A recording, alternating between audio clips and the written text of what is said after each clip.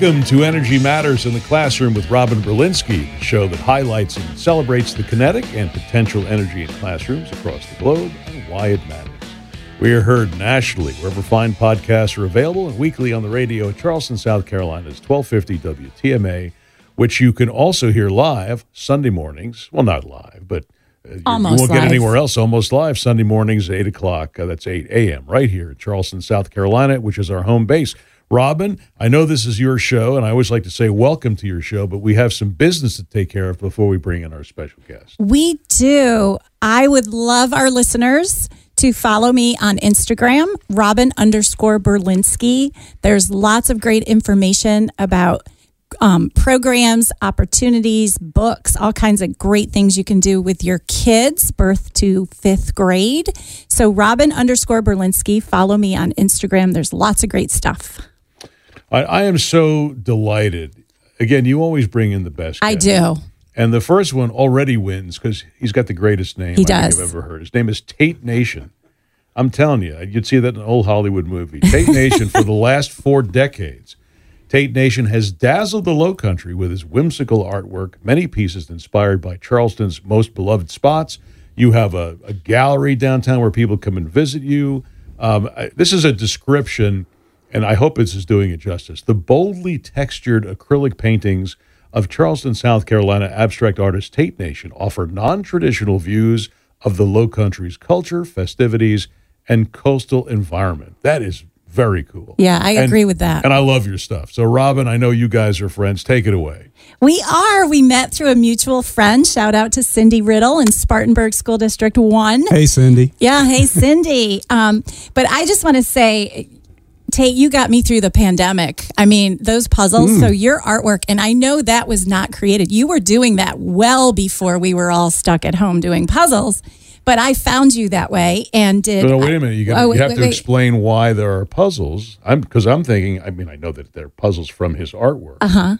But let's make sure we know where we can send people to buy these puzzles. Oh, gosh. Well, yeah, we'll get to that. All right. TateNation.com. Is that safe to say? That's real safe to say. But I love doing your puzzles. I brought a couple and we're going to take pictures. So check us out on Instagram because you'll be seeing those on there. But talk to me about that craziness because you were selling about 12 to 24 maybe a month, and then all of a sudden, let me see what it was. You sold over 1,500 during the pandemic. How was that for manufacturing and all of that? Actually, a whole lot more than 1,500 sold during the pandemic. The thing is, I didn't just get interested in doing the puzzles during the pandemic because I knew everyone wanted puzzles. I had been doing them for about 11 or 12 years before the pandemic hit. And as you said, sales were steady, but just sort of a trickle. I might have sold a couple of dozen a month. I did have some, I personally sold a couple of dozen through my website or my gallery. But there are maybe a dozen shops and galleries and gift shops and framing supply stores and such that carry them throughout the Lowcountry, and they would order them and sell even more. But even before the pandemic hit, I had sold somewhere in the neighborhood of 30,000 puzzles over the past 11 or 12 years. Then when just shortly before the pandemic hit, I had placed the largest order that I had ever placed. Before the pandemic? Before the pandemic hit. And then I started wondering, oh, yikes, what have I done? Because I had a semi pull-up with 8,000 puzzles loaded on 13 pallets. And I thought, what have I gotten myself into here? Bingo. A couple of months later, when the pandemic hit, they started selling like crazy. The inventory. I found myself basically not painting pictures anymore. And we didn't get into that, but the puzzles are all based on paintings of mine. Your new career was shipping and handling. It became that for sure. Rod, I tell you what, I found myself rarely getting to bed before 3 or 4 in the morning because all I was doing was filling orders. And I stayed by myself during the pandemic, of course, and so I didn't have any assistance with that. And so all day long, orders were pouring in from people who couldn't find puzzles anywhere else. And suddenly I realized why maybe I had ordered 8,000 puzzles. So yeah, I would be packaging, filling orders, packaging puzzles, and daily there would be anywhere between several dozen and several hundred packages on my porch for the post office to pick up. Let me ask you to clarify something before you and Robin get back into it. First of all, we're dealing with someone who sells art at the highest level. You have works that have been commissioned by the U.S. Postal Service, Coca-Cola, Delta, United Airlines, the amazing list that goes on and on. But how would you describe your style? And I don't want to just say a painter, because you use different tools and different techniques that, it's totally original. I do. And as far as I often get asked, what do you call your style? And I guess I would just call it my own personal, Tate style, because it's not a style that I've learned or copied. It sort of evolved because I worked for almost 20 years before opening a gallery. I worked for almost 20 years as a freelance illustrator. I worked with publishers and ad agencies. I did a number of children's books, somewhere 16 or 17 kids' books I've illustrated. But when I was working with ad agencies or art directors, I would often get asked to work in a style that fit what their job was. And it might have not been a style that I'd worked in before, but I guess I consider myself a little bit of a chameleon when it comes to my abilities and my style. So I got to work sometimes very realistically, sometimes cartoony, sometimes in one medium, sometimes in a different medium. And so over time, I just had favorite styles, favorite mediums, favorite materials that I used, and it all just sort of blended into the style that I like to work with right now. And you mentioned unusual tools. Yes, I'm not a traditionalist. I don't just use brushes, and you'll find forks and serrated kitchen knives and little cogs that I found on the ground. I have a neighbor who always kids me because she came over one time while I was working on a painting, and I was pressing Legos into the paint. So anything goes as far as if it creates a little added texture. And my paintings are heavily textured. I've got a very interesting story I could tell you about that if you'd like to hear that later. Absolutely. But yeah, so anything goes as far as an implement to kind of create some added texture and make the piece fun. Fun is a key word. I mean, playful, fun. Some people say whimsical. I like for my paintings to put a smile on your face. And they do. And, I run Engaging Creative Minds. We're a nonprofit that provides arts programs in local schools. And when we have some students working with some of our visual artists, we do see those unique tools on the table to encourage kids to be creative and think differently. So I love that you actually, as a professional artist, use different things that we would. I mean, the Legos blows my mind. I love it. And I do want to say, too, our listeners are parents and teachers. And talking about kids' books kind of lights me up. I get really excited. I do have a question, though, about a book called Yo Millard Fillmore, because what I'm curious about is how our 13th president has anything to do with a children's book that you in Charleston were part of. I know he was born and raised in New York State, so somewhere where I grew up and very passionate about. So Millard Fillmore spoke to me. Can you tell us about that book? I'd be thrilled to. And actually, let me correct you on one thing. I spent my teen years in upstate New York. Love that. I was born in Owensboro, Kentucky. Lived in Kentucky till I was 11 or 12, and then my family moved to upstate New York. Okay, so speaking of Millard Fillmore, the reason the book is what the book does, Robin, is it uses mnemonics and humorous illustrations word associations to help the reader memorize all 46 U.S. presidents in order with humor. And I love it. And so it's written by Will Cleveland, who's a dear friend and retired attorney, which is how I met him, by the way, and Mark Alvarez. Will approached me years ago, 32 years ago, I think it was, about illustrating this book for an idea that he had. And so when we first did it, it was several presidents before what we have now. But we've updated it with each new election. It's always been updated. And it has sold over 250,000 copies, which is awesome. Oh my gosh. Well, I am going to add that in the podcast notes. Yo Millard Fillmore. Be looking for that because I think that's we love when kids can learn by having fun, and certainly through the arts is really important. But what a unique career you've had. Certainly not a straight line. This show is all about education and energy in the classroom. And, we all hear about some of those kids in school who are maybe artistic and not math or science inclined. And so could you talk to us a little bit about what it was like when you were in school? Were you a good student? Did you love math and science? Were you drawing all the time, looking out the window? Talk to us about that.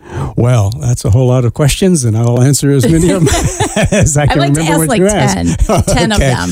Let me also make a note. The success of Yo Millard Fillmore led to a lot of requests to do other books, and a couple of years after Yo Millard Fillmore, we introduced a second book, Yo Sacramento, which teaches you how to memorize all the state capitals the same way.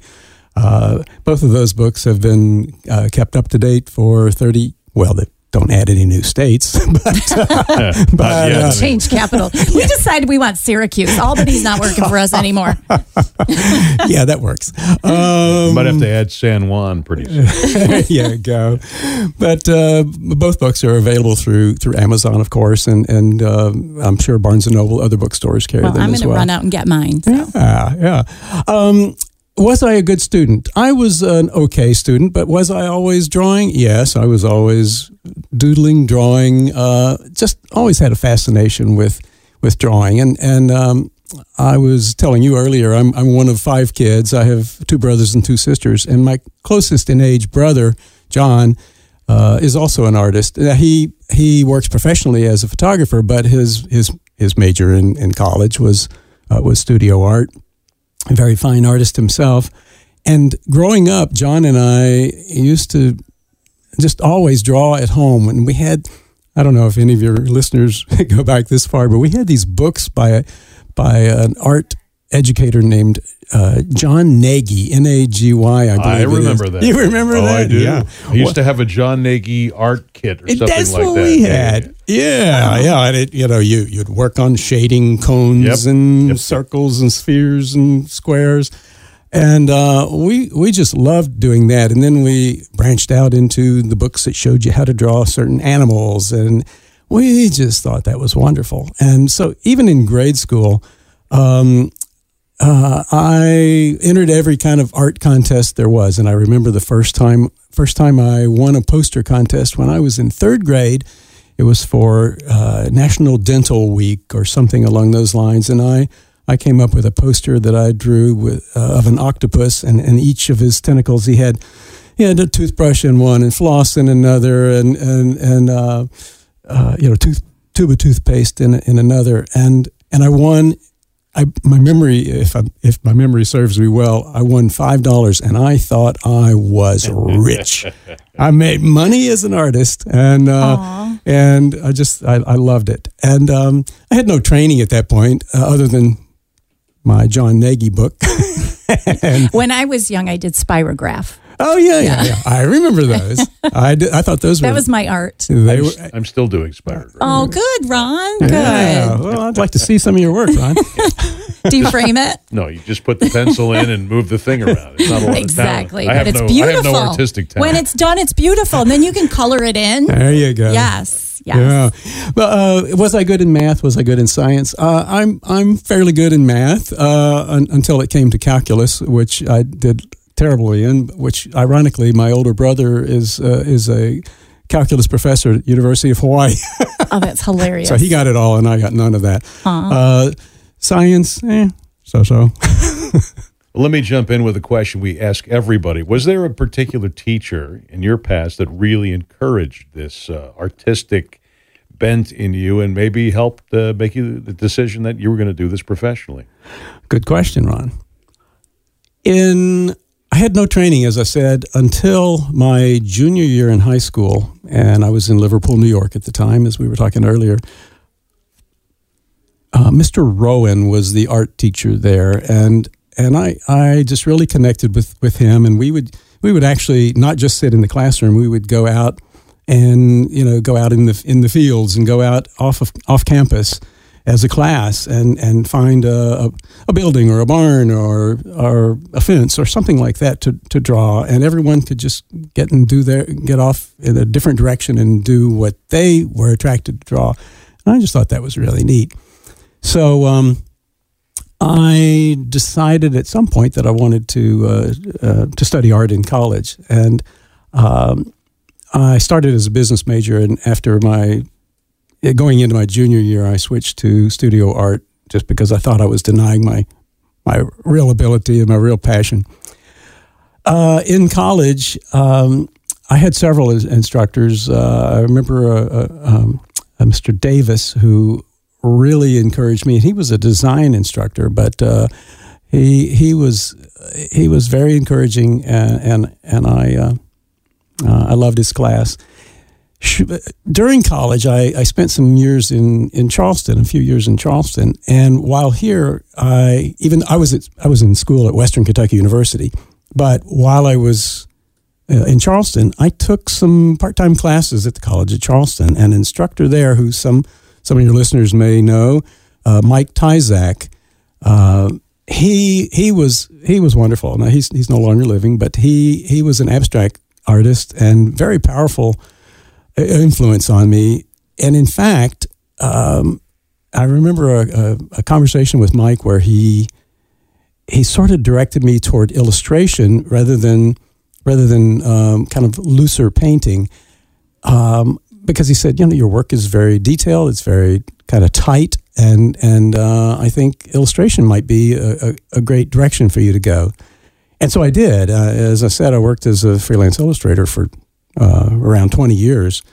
And then from that kind of returned to painting and ended up with my gallery and so forth. I notice your paintings have very vivid color palettes, and it's very Caribbean art inspired. Mm-hmm. Were you there? Did you go to the Caribbean? Yes, I actually, one of the things that I skipped over when I ended up in Charleston was that after going into my junior year in college, I sat out for a year and joined the Navy. The Navy sent me to Charleston, and I lived on a ship, and that's why I started taking classes at the College of Charleston, just as to kind of keep connected with my art and such. And in the Navy, yes, I got to visit quite a few countries, and specifically in the Caribbean. And I vividly remember being in Haiti, in Port-au-Prince, Haiti, and seeing some just incredible art there with wonderful, vivid color palettes and the looseness of the style. That really hit me, and I would have to say that had a huge impact on me. So, and I've been many times since then. I spend a lot of time, not a lot of time, but I whenever I can, I get to Eleuthera in the Bahamas. I've got friends there, and the art there, the art there is inspiring, inspirational, too. Yeah. And I want to get back to texture, because you said you would allude to that in this talk. I want to ask you something about the forks and knives and cogs and Legos. Yeah. And, a lot of great inventions were made by mistake. I'm thinking of the Slinky and Silly Putty and potato chips were like oops moments and became like, wow. Was it an oops moment? Like, did you drop something in the paint? Like maybe you were reaching over and your spoon fell out of your soup and you went, oh, maybe I'll paint with that. Or did you, like, was that an epiphany? Like, I think I'll paint like this. I don't think it was an accident. I think I'd like to say that my spoon fell out of my soup. No, I believe I just wanted to experiment. I'm always been about experimentation. And so the texture piece, like you were talking about, the rich texture and the really thick texturing in your paintings, that was intentional then? Oh yeah. Well, in fact, I can tell you when that came about. I was doing a piece for United Airlines for their in-flight magazine, and it was just real slick and clean. And it was an art director who I had worked with many times before at the magazine, and I just let him know that I wasn't totally satisfied with the way that it was looking, and he said, well, let me send it back and see what you can do. And so I decided, instead of it looking so slick, I just wanted to add a little texture to it. And so I kind of reworked the piece, and it was so much more successful, and it just pleased me a whole lot more. And I was like, okay, man, you know what? Texture is the way to go. So that was kind of a turning point, an epiphany. So American Airlines, Coca-Cola, what were these, Ron? You mentioned them earlier. The Postal Service, Delta, Canon, Time Life, Radisson Hotels. Will I see your artwork when I go stay somewhere? You may see it some on the walls. And another thing really is cool. Another thing is they also had I don't know if they still do, but they had a magazine that they sent out. And they commissioned me to do some illustrations for the magazine a number of times. So the Radisson Hotels? The Radisson Hotels, wow. Yeah. Mm-hmm. I mean, I have one more question. I'm sorry, Ron. Like, again, our last guest, my head exploded. Why are you apologizing to me? My head is exploding. I have so many questions. So you're painting, and they're beautiful, and you're in Charleston, and you're in your studio, and then, like, how does Coca-Cola find you? Like, someone just calls you up and says, we want you to... paint something? A lot of it is word of mouth, and I when I was he heard he was a friend of yours. That's right. Yes, if you're a friend of Robin's, we want you. We would like you to paint this. Yeah, we need you. No, through art directors who I had worked with before. A lot of those cases were when I was working strictly in illustration. An art director might see that Coca-Cola had a need for something. And the World Cup soccer was something that I did for Coca-Cola one time. I did some illustrations for them. And they actually even made products from my illustrations. They made some 3D bottles that I've got one at home. I had it in my hands yesterday, in fact. And that's really impressive because we're talking before social media. Like, you weren't putting your stuff on Instagram and Facebook. These people found you legitimately somewhere. And again, if I did pieces that a lot of it was self-promotion. I love promoting my own work. Maybe that makes me odd as an artist because so many artists love to just paint and want someone else to do the business end of it. I love the business end. I really do. So I would, whenever I would do a piece, I would get reprints made of it and send them out to other prospective clients, and sometimes that would turn into work.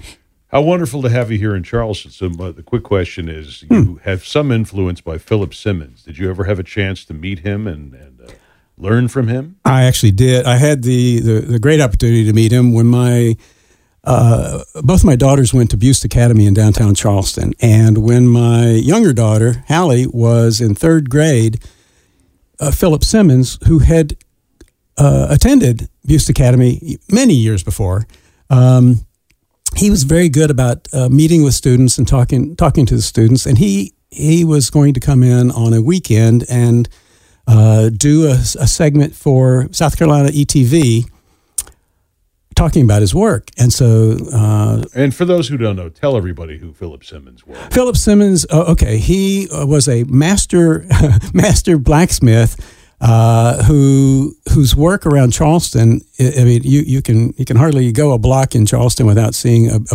just a fabulous, beautiful wrought iron gate that he created by hand, or balconies.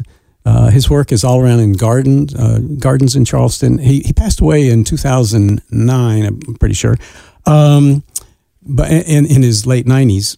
But just a phenomenal artist. We have a couple schools named after him. Right. Philip Simmons Elementary and I believe Middle in Berkeley County. Yeah, great man. Mm-hmm.